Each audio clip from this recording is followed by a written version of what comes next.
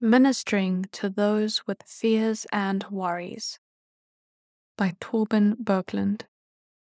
Torben Bergland, MD, is a psychiatrist and an associate director of health ministries at the General Conference of Seventh-day Adventists, Silver Spring, Maryland, United States. Quote, "And what does your anxiety do?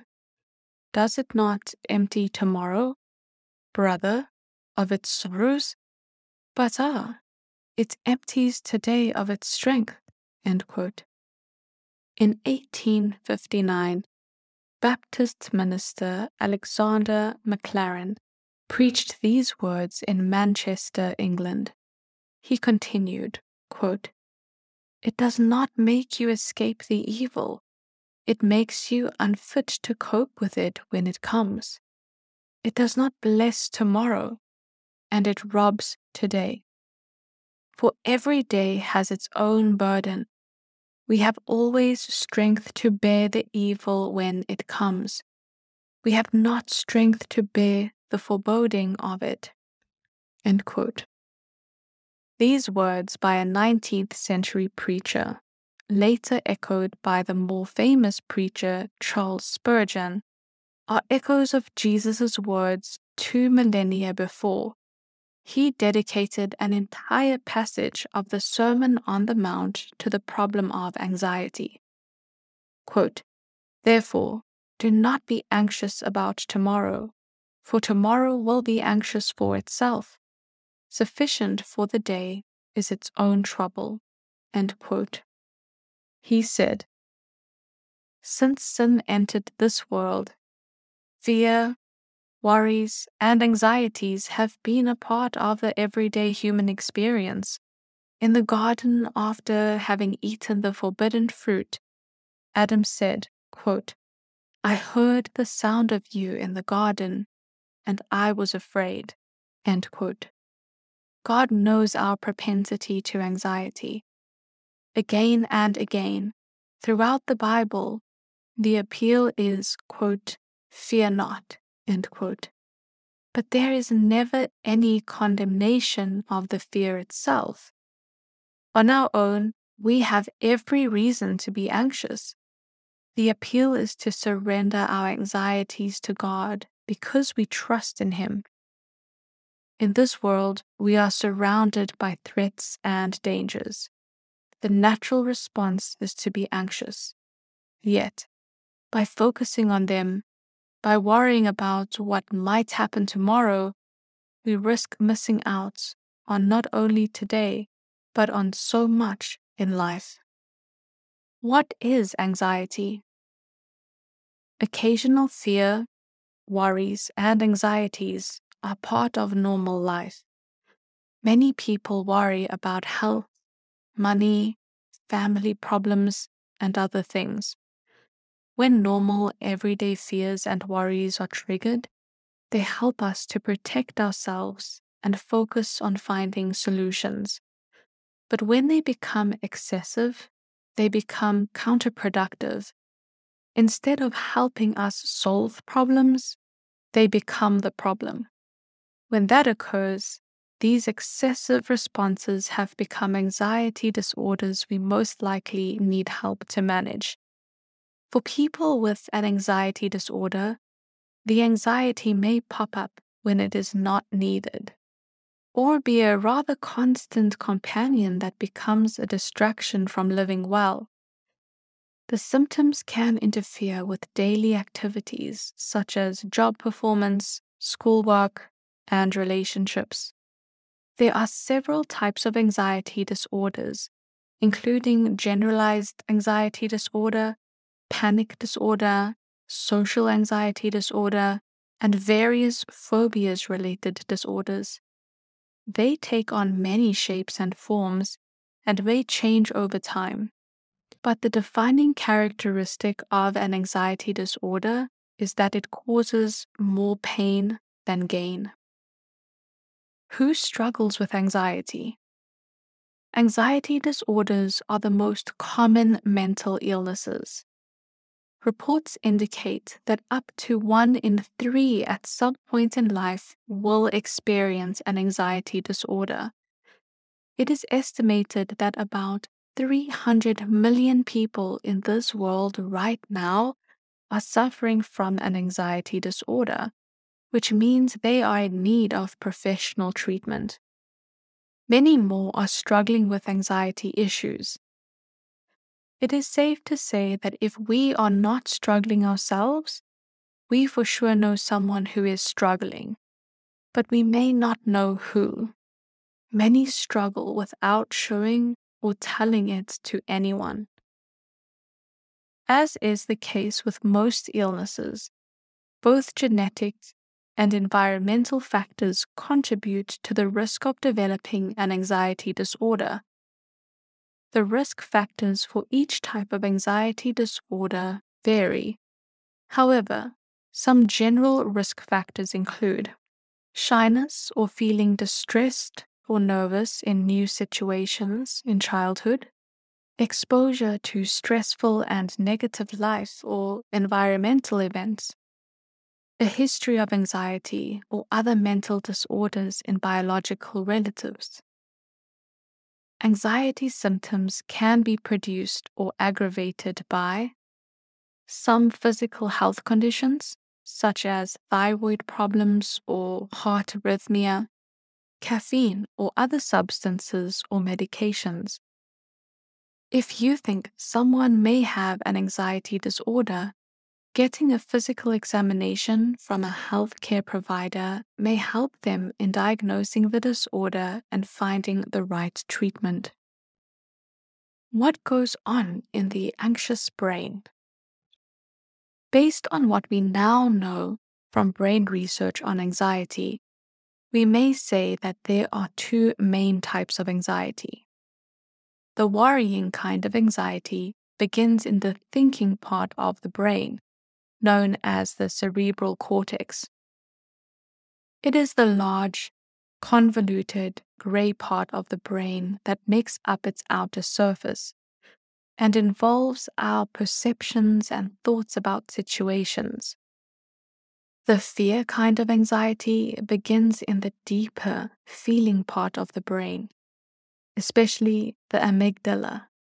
The amygdala triggers the quick fight or flight or freeze response that is activated long before we are able to think about the perceived danger we have encountered.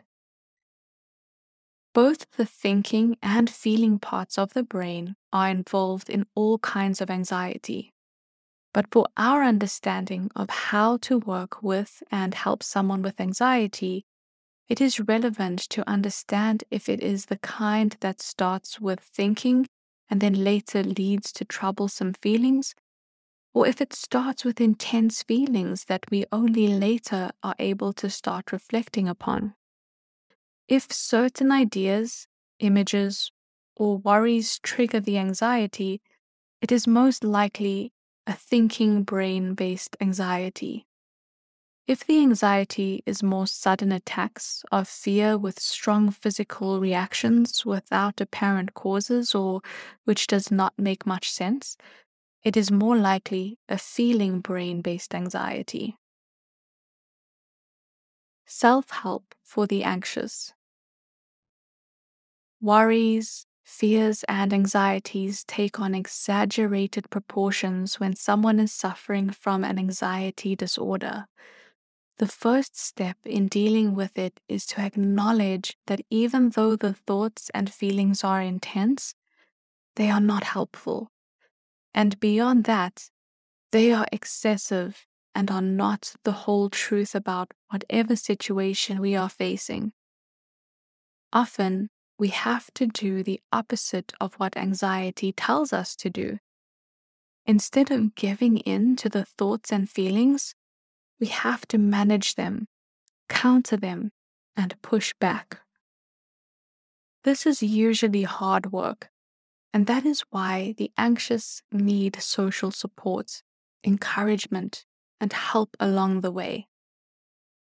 To build one's resilience, a healthy body will help the mind function better and be more balanced. exercise, healthy nutrition, and optimizing for quality sleep are excellent places to start. Beyond that, it is important to connect. Connecting with God and with other people gives life meaning and fulfillment. The church could be and should be a place where social and spiritual connection is fostered and developed. Treatment for anxiety.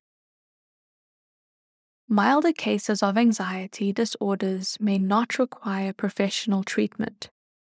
But wherever symptoms persist and negatively affect life, treatment should be considered.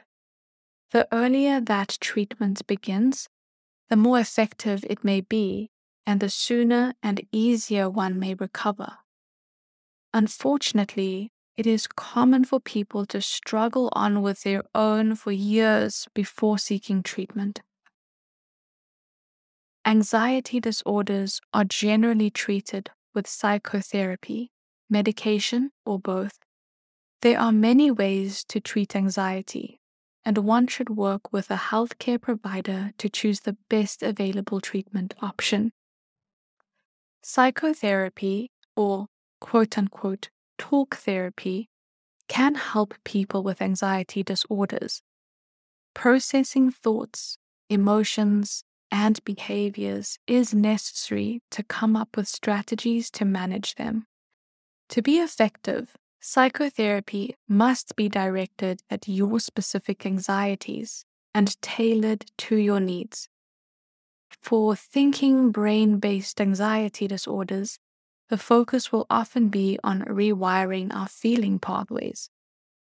Medication does not cure anxiety disorders, but can help relieve symptoms and make them more manageable. Healthcare providers, such as a psychiatrist, primary care provider, or sometimes a psychologist, can prescribe medication for anxiety.